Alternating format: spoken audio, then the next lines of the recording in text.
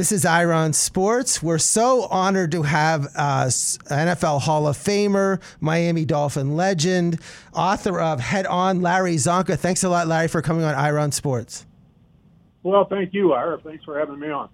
So you have this book out called Head On, and I'm going to say the cover of the book is scary because my lights are off in my bedroom and I look at it, and it's your helmet with you in your helmet with the lights, and I got scared. You're like ready to play right now.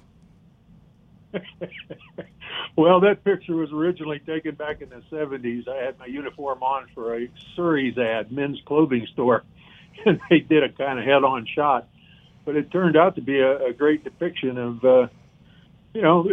right before a play, but you're looking at the defense, they're looking at you, and it's like being right in the action. So it's been 50 years. It was 50 years before the first undefeated team in 72 when you went undefeated. And it's been 50 years after. And now this book comes out on that anniversary and it's just a perfect book for the time. But really, what was the impact, you think, of that team, of the 72 team that went undefeated? Well, I think it was a very heavy impact. The NFL recently voted as the top team in the first 100 years of the NFL. And, that it means a lot when you contrast that against the teams today. But at the same time, it's a very changing game because the rules have changed so much from the time it was initiated 100 years ago or a little over 100 years ago to what they are today. So it's hard to compare what was in the past with what's in the present. But the important thing, it's changing for the better, and it's changing for the protection of the players. It's amazing. I mean, I think when you went undefeated in 72, people were like, oh, someone will do it. Every now and then someone. Then when Brady and Belichick and Randy Moss, when they failed, against the Giants, thanks to Tom Coughlin, your former Syracuse teammate, I think after that, people said, boy, what they really did in 72 was really hard. It is hard to go undefeated. Well, it's almost impossible. Particularly, it gets more and more difficult. The season gets longer. The rules change. Back in our day, ball control was the big thing, and if you got 2 touchdowns ahead, the game was kind of over. And if it was more than 2 touchdowns by halftime, a lot of people just got out of their seats and went home because it was hopeless. But today's game is different. The rules have changed and enhanced the passing game, and now, even if you're 17 points down at the half, many teams have come back and won it. So like one of my friends I was talking to the other day, he's taken his kids this one camp for football and another camp for football and conditioning drills and all these different things that he has to do. He's in his car the entire weekend getting his kid ready for football. He's like 7, 8 years old. I love what you wrote in your book. Your preparation for football was working on a farm and getting feed through a bunch of cows. That was the practice that you had to become a Hall of Famer. Well, that was the physical side. The mental side came at the hands of my junior high principal when I got in trouble with the juvenile authorities and was handed to him. And he had me read books on football and diagram plays and so that I would understand football. And that probably is the most important thing today to enhance a kid's chances of having a career in the NFL or in football at all, is to make sure that he understands what each position is and what its function is and how the thing operates on a team capacity. If you can get that across through flag football or in an early time in younger years before they get to junior high and start playing tackle football, that understanding the game is probably the biggest first step. And then they wanted to put you always on defense. And you're like, I want to be on offense. And I guess that's one of the reasons you went to Syracuse. You were the star high school player, but outside in Ohio, outside Akron. But you're like, if I'm going to go to a school, I want to play offense. I just don't want to play defense. Well, that's why I picked Syracuse, just like Tom Coughlin did. Several of us that were larger type running backs looked at the possibility because Jim Nance came from there, Jim Brown, Ernie Davis, Floyd Little. There was an ongoing litany of great running backs that were in excess of 200, 220 pounds that came from Syracuse. So that was the place you wanted to go if you wanted a shot at being in that backfield, and you were up over 220 pounds. And we talk about today about these backfields by committee, but you were in a backfield by committee all the time. You were with Hall of Famer Floyd Little and Syracuse in the backfield, and still you rushed for your record at Syracuse was almost 3,000 yards. And I checked it up, and that was the record at the time. You're still 4th in the all-time Syracuse record, 50 years later. Yeah, well, like I said, the rules change, the game changes. Fortunately, it changes for the better in the protection of the players. And I think, there's always an argument. There's always a contrast, certainly. And I lean towards the old rules more than I lean towards the new ones as far as favoritism, as far as a player's concerned. But as a spectator, I think the game's gotten better and better. And I loved how you talked in your book about your preparation to get drafted. Like some guys, they talk about the combine. I guess there was no combine back then, but you went to the Hula Bowl and the East-West Shrine game, and your coach at the time from Syracuse said, just go there and do the best you can because that's what's going to help you get drafted. And that's what you did, I guess, being the MVP of both bowls. Well, that was motivation to have a good look. I was in hopes of Green Bay or perhaps Cleveland. I grew up in the Cleveland area and watched Jim Brown run as a kid, again, hiding away in the stadium until he could get to watch the game. But I was in hopes that would I would be drafted as a running back in the NFL, and hopefully one of those teams that would employ that. But I was drafted by Miami. I certainly didn't have any misgivings about that, a young team coming on. But then 2 years later, I cover all this in the book, but when Coach Shula came, we had that hurdle to go over because he had never had a very large running back before, in excess of 230 pounds. And first thing he did was move my weight down. And the second thing we did was get in an argument. We argued the whole rest of the time. But I think we found a comfortable position for both of us and tolerated each other enough that we could get our jobs done. The team that you joined in Miami and had been there only a couple years, you come down to Miami and it's a little bit different. We're broadcasting right now in South Florida from all the way from Miami Gardens all the way to Port St. Lucie. So we're used to the Marlins and the Heat and the Panthers and all these other Tampa Bay Buccaneers. But you were the only game in town there in the whole game in the state in Florida. It must have been cool to be the football team, the only pro team in the entire region.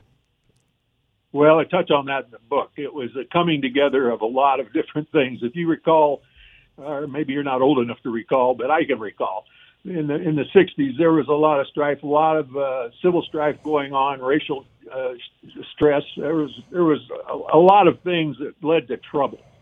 And it was nice to have a football team that was a gathering point. And then, of course, 2 years into it, we were the worst team in the league, but we still had a lot of friends in the end zones and things that would come into the game because you could get into the game for $2. It was no big deal. You'd wait until game day. You could get into the end zone for a couple bucks. So we had a following. But then Coach Shula came and we started to win. And I've never seen a more significant unifying factor for a community that was really at odds with each other than to have a winning football team right in the heart of one of the worst areas in Miami. And it made a difference. I touch on it. I don't touch on it. I dwell on it in the book quite a bit. We talk about it, about being involved with the different folks that were there around the Orange Bowl and in a lot of strife. I think it was a key ingredient for Miami to come together and start to have something in common with each other instead of outlining all the differences we had. Yeah, we're talking to Larry Csonka, author of Head On. It's available at Barnes & Noble, any store, Amazon, online, everything. A great, great read about the Miami Dolphins. I loved what you talked about in the book about, I just was at the Tampa Bay Buccaneer game, and after the game's over and they walk out, they put them these big fences up. They walk to their cars. It's in this gated area. I was at an Atlanta Falcons game, same thing. They're in this private area. But, you parked. I love this story in the book. When you went at the Dolphins, you parked with they didn't give you parking spaces. So you park with everybody else, and after the game is over, you're out there tailgating after the game with the fans. Absolutely. Ira, you hit it right on the head. I put a whole chapter in the book about that because you talk about enhancing the relationship between the team and the fans. We had parking spots that were right out there with everybody else, and we got there early, so we were close. But a lot of those folks that were there before the game and after the game as well, sometimes 4 hours after the game, we would sit around and eat hot dogs, were right there in the area and didn't even park. They walked in. But the others parked, and we got a great elbow-rubbing kind of shoulder-rubbing situation with the fans. You got to know them by name. A lot of the kids there that came in, some of us players would get together and take them into the stadium with us and get them into the game and from the locale there. And then after the game, we'd bring hot dogs and things, and we started the tailgate thing kind of started right about then. I think Pittsburgh claims that, but I think Miami has as much claim to it as anybody because my gosh, the Miami police used to come in about 10 o'clock at night, 4 hours after the game was over, or 5, and tell us, fellas, you got to get out of the parking lot. I said, it's not good. And finally, the mayor gave us a special letter saying that we could all stay there late after the game and have hot dogs together and sit around and reminisce about the game. Oh, that is just just an awesome story. And I just was talking to my one friend who's a huge Dolphin fan, and like you mentioned to him, and he went through and listed almost your entire team. So we can't go through all the players, but certainly your running mate Jim Kick, again with this backfield that you were in, you're used to being in these great backfields with Jim Kick and Mercury Morris, and when you were like in Syracuse with Floyd Little, it must have been fun, having this running back with you that you guys get along so well, and you both are, carrying the ball constantly. Well, it was myself and Jim initially. When Shula first came and we were winning, Jim was kind of in the lead back position, and I was doing a little more blocking. But then Shula saw the potential. He brought a guy named Monty Clark with him, who was an old offensive lineman from the Browns, and was becoming an offensive line coach for us. And he loved to use the power running game. So he saw a mixture with the three backs. But that only worked if the three backs, myself, Jim Kick, and Mercury Morris, got along. Well, fortunately, all three of us enjoyed each other's company. I mean, there's never been any animosity between us. I think Jim and Merc were competitive as far as wanting to be in the game all the time, but that's a healthy situation. They were close friends and were clear till the end. When Jim passed away, Mercury was the guy that was calling on him the most when he was in the hospital in his final days. That suggests that we understood it was competitive on the field. We were competitive even with each other in some respects, but it was all in a healthy mode, and we all wanted to win, and whatever that took, we were willing to sacrifice in order to obtain. And you had Paul Warfield, the star wide receiver that came from Cleveland. And I loved how you talked in the book how you utilized how, like, we blocked for Paul. So when he got the passes, he would be able to run out, and he blocked for us. And it all just worked together. It wasn't like this diva wide receiver that just ran down the field long routes. We were all one cohesive unit. Well, I talk about it in the book. That happened on one play when Paul first got there in 1970. I did not like a defensive back that played at Buffalo, and I saw an opportunity when I was running the ball, power running up through the middle, to turn the whole thing that was coming with me, the avalanche of humanity that I was at the front of, the vanguard of. I turned and hit that defensive back at the last second and knocked him silly, of course, with all that momentum coming. When I went back to the huddle, Paul Warfield looked at me and said, "Thanks, Doc." And then he had that guy in one-on-one coverage the next play, and because his eyes were still crossed from the impact, that's when I realized how much I could contribute to the passing game by running into the defensive backs downfield. That's great. And, we're down here in South Florida. I think you just mentioned you were in North Carolina right now, but, it certainly gets hot here in Florida, and certainly July and August. And I don't think I see a person without carrying a bottle of water as they're walking around. And not only in those practices that Shula put you through, not only did you not get water, you had 4-a-days, not 2-a-days, not 3-a-days. You had 4-a-day practices. How in the world did you survive that? I don't know. I think we were, it was either get in great shape or die. It was kind of, I kid about that now. It was pretty serious at the time. We had a couple of fellas fall down from heat pump station and getting too overheated and just having a near stroke. And it was a serious thing. I don't think you could execute that today. I don't think the union would let that happen. But at the same time, that was then and now is now. It was, as it turned out, it was a great thing, and it made a difference in several of those games. In the fourth quarter, in 85-plus degree heat, which happened several times. One game in 71 or 72 came from the San Francisco 49ers game and just weren't used to that heat in the fourth quarter. They put up a great fight, but in the fourth quarter, we just handled them because they just couldn't keep up with it. The physical demand was too much in that kind of heat. We had an 85-plus degree day. And any time that happened, we knew we had an edge right away. So in 70 you made the playoffs, lost to the Raiders. 71, you made it to the Super Bowl and lose to the Cowboys. But before that 72 season, you had a feeling like this is going to be our year. The extra practice after losing the Super Bowl. I think you said Shula made you keep watching the film of the game. So that must have been like you had a feeling that 72 could have been a special year.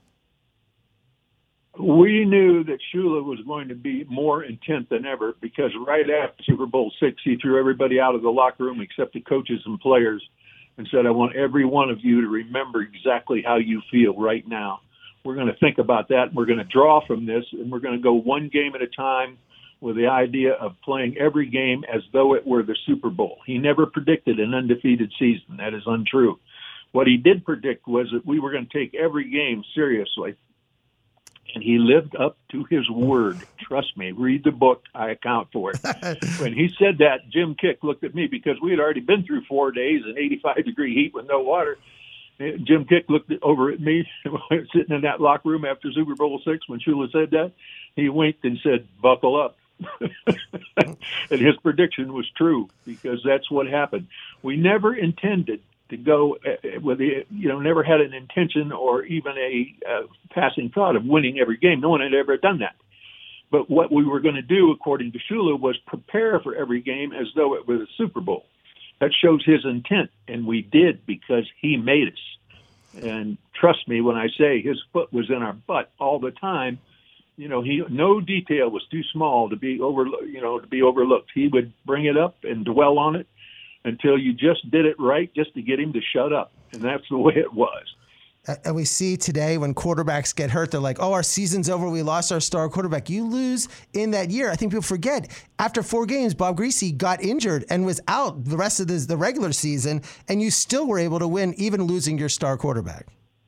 Well, he was out for the remainder of the regular season, but he came back in the playoffs. His leg was broke. It was against San Diego, about the 4th game. And a guy went airborne and landed on Bob's leg just as Bob was following through throwing a pass. And it broke his leg down below his knee. And he literally was gone for 6 or 7 weeks. And we had a fellow named Earl Morrill step forward. And I think that just, having a quality player like Earl there, that was a great addition to our team that year. Really smart move by Shula preseason. And we got him, and Earl just, he was just one of those detail-oriented guys. He had played for Shula for many years before.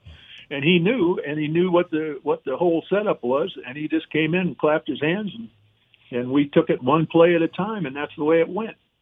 Amazing. And you had some great games. I mean, you had the Monday Night Football game against the Cardinals. You beat Joe Namath. So it was like, you played, each game seemed to be, as you detail in your book, each game was almost a Super Bowl each week because there was a motivation for each game. Well, you made a statement that you beat Joe Namath. Nobody beats Joe Namath. What you might be lucky enough to do is outlast him, and that's what our defense did. And outsmart him a couple times. We had 2 safeties, one named Jake Scott and another named Dick Anderson, strong and weak safeties on defense. And Namath, they had Namath's strategy down to a science, and they knew how to read him and they knew how to fool him. Until this day, when I put this in the book, when I see Joe at the Hall of Fame, he always comes over and sits down next to me. We chat for a while. And sooner or later, he brings up Anderson and Jake Scott from 72 and starts talking to me about how did those guys, they fooled me a couple of times. I still don't understand how they did what they did. And he'll start talking about it. It's just you can just count on it like the sun coming up. That's just the way. He never has got over it. He's still mulling it over on how it happened. Well, this 72 playoffs, you beat the Browns, and then my Steelers. I grew up. That was my Steeler team, and I was so young. And I remember it was such a weird thing in the schedule is that you didn't play. If you had the best record, you had to go to Pittsburgh to play the game. So it was blacked out where I lived. So I had to go. My parents drove me to Maryland to go watch it in a hotel room so I could watch the game. And but what a game! I mean, the Steelers. That was the beginning of the Steeler dynasty that came out, and you had the dynasty. It really is one of those games that people should just be watching because you have 2 of the greatest football teams to ever played on that field that day that you ended up winning. And it was a very close game. It came right down to the wire. 1 or 2 plays made the difference. We had a punter named Larry Seipel who saw that Pittsburgh defense was taking off early instead of waiting for the punt to be punted. They were leaving early to set up a blocking formation, hoping that Frenchie Fuqua was a great punt returner they had, could get behind the wall of blockers set up early and return the ball. So Larry Seipel went to Shula and said, "It looks like I could run and make the first down." And Shula said, "If you believe you can do it, do it." And which translated to, "If you're going home with us, you better make it," is what that translated to. But Seipel saw it and did it. And, that was the difference. That moment, that was the turning point in that game. It just so many times through the course of that season, that undefeated season, one player, not always a starter or regular player, not so-called star player or anything, nothing like that. It was a backup player or a special teams player made a play that made a difference. And that was one of them right there that you just alluded to. And then the Super Bowl, the crowning, you're up 14-0, totally dominated game. But people really forget that you actually came in, I think it was even. Like, you might have been an underdog by a point or two, but you play Washington and you're up 14-0, and then your kicker tried to do something crazy in the game, and that sort of made the game a little closer. Well, there was a low kick. It bounced back, got blocked and bounced back and bounced up into the arms of Garo Yepremian, our kicker. And for years, Shula had hollered at him, always fall on the ball. Don't try to do anything with it. Just fall on it, because we have a great defense. And Garo, in a weak moment, tried to throw it. He's left-handed. He threw it with his right hand. But it was intercepted and run back. And instead of 17-0 in a 17-0 season, which was destiny, we had a situation where, we had just breathed life into the Redskins, and it was 14-7 with several minutes left in the game. So it was a very tough situation. A guy named Jake Scott, our weak side safety, came through and intercepted a ball late in the fourth quarter, just caught it with his fingertips, made the difference in that game. And I liked in the book how you talked about everything you did after you won the Super Bowl, because you don't really see that today, where like you're on every single television show. I have friends that don't really follow football. They remember, oh yeah, I remember that he was on these TV shows, and you see some, you were on TV shows and different shows with Michael Douglas and Johnny Carson and those things. That must have been so fun to go all around, really, the post Super Bowl tour. Well, it was. I think Jim Kick and myself got an unfair amount of the publicity about that with the Butch and Sundance thing. So we capitalized on it twice as much. I think some of the other players were much deserving as we were. But we had the time to do it, and the off season was a great time to go around and do those things, and it was a lot of fun. We had the invitation, so we took up on it. That's great. And you mentioned in your book, you went in '73 12-2, and won the Super Bowl. You were 32-2 over 2 years, and you even said that the '73 team was probably better than the '72 team in terms of just the quality of play, because you just dominated everybody. Well, the dominance factor. We had a couple of weak games where we finally just took a breather, and we lost a couple of games. It was, but I think that the '73 team, as far as ball domination during the game, and just we didn't have as many close games. Let's put it that way. There was only one or two situations in '73 where it was a close game, and the rest of the time it was just pretty much a given that we were going to win. And then it was, you spent time in the book talking about how the World Football League came in, and you left the Dolphins to go to the World Football League. Actually, you said that, all the players appreciated that, because the salaries that you got from the WFL actually increased the salaries that, you mentioned 8 times. It wasn't like you took a contract as like a 1.5 times. It was 8 times the salaries, and that sort of raised all the salaries in the NFL. Well, it was a time of change, and I think those Super Bowls, when they brought the Super Bowl on in those early years, the game seemed to really be enhanced. It put the NFL into turbo drive, and I think that the salaries hadn't kept up with it. And we were the link, myself and Jim Kick and Paul Warfield and some of the other fellas that jumped to the new league. That made people aware of just how valuable that football talent was. And in accordance with that, we started leveling off the salaries a little more. And then you mentioned in your book, you spend a lot of time talking about your post-football career in terms of doing the things you loved in the wilderness in Alaska, and stories about getting marooned on a boat. And it's pretty exciting that it seemed like it was more dangerous than your football career. I have a way of finding trouble, don't I? I don't know. Having been a farm boy in Ohio, growing up the way I did in the country, out on a dirt road, kind of in the backwoods in the middle 50s, it was just a different lifestyle. I wanted to see the real wilderness. After reading about Daniel Boone and Davy Crockett and the Western frontier and all of those things, finding a magazine, Field and Stream, my mother bought me when I was probably 10 years old, showing Alaska, and I thought, well, that's the place. That's the outback. That's the new wilderness, and I want to go.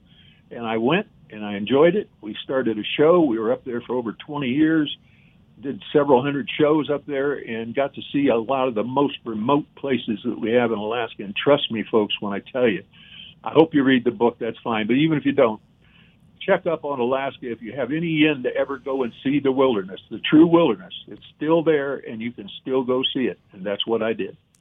Wow. And then you talk, in the book about the brotherhood you still have over the many years with your Dolphin teammates, and with what binds you is the undefeated season, and how many of your teammates have passed away, but that you're still so close to so many of those players. Absolutely. We look forward to getting together every year, and the Dolphins have us back, and we come and sit in the corner and watch practice the night before and then go to the game the next day. And it's a lot of fun. The stories get wilder and wilder. Our recollections, me included, I like to remember things a little more the way I like them than the way they were, perhaps. But we tried to be very fair in the book and take an honest approach to the way the circumstances happened and the way the facts popped up. And I think we accomplished that in doing it. I feel good about the book, and I feel it's very true to what happened. But when you get together with the other fellows and we start talking about on third down when somebody blitzed from the Jets and who picked him up, there's always a difference of opinion on who did what when. Well, Larry, I really appreciate you coming on Ira on Sports, and I really encourage people to read this book because that nostalgia back, and it's like 50 years since then, and to think that you wrote this book that just came out just now, it's available, it just came out last week, just tremendous book about the Dolphins and about your career. It's a must read. Pick it up at Barnes & Noble, pick it up at Amazon, anything like that. So thanks a lot, Larry, for coming on and talking about it. Thank you for having me, Ira. See you again. Hopefully we'll be able to do it again. If I write another book about Alaska, I'd love to talk to you again about it. Well, Alaska and South Florida, we're so different. But no, I would love to have you back on. It'd be tremendous. If you ever make it into the West Palm Beach area, we'd love to have you in studio. Good deal. See you soon.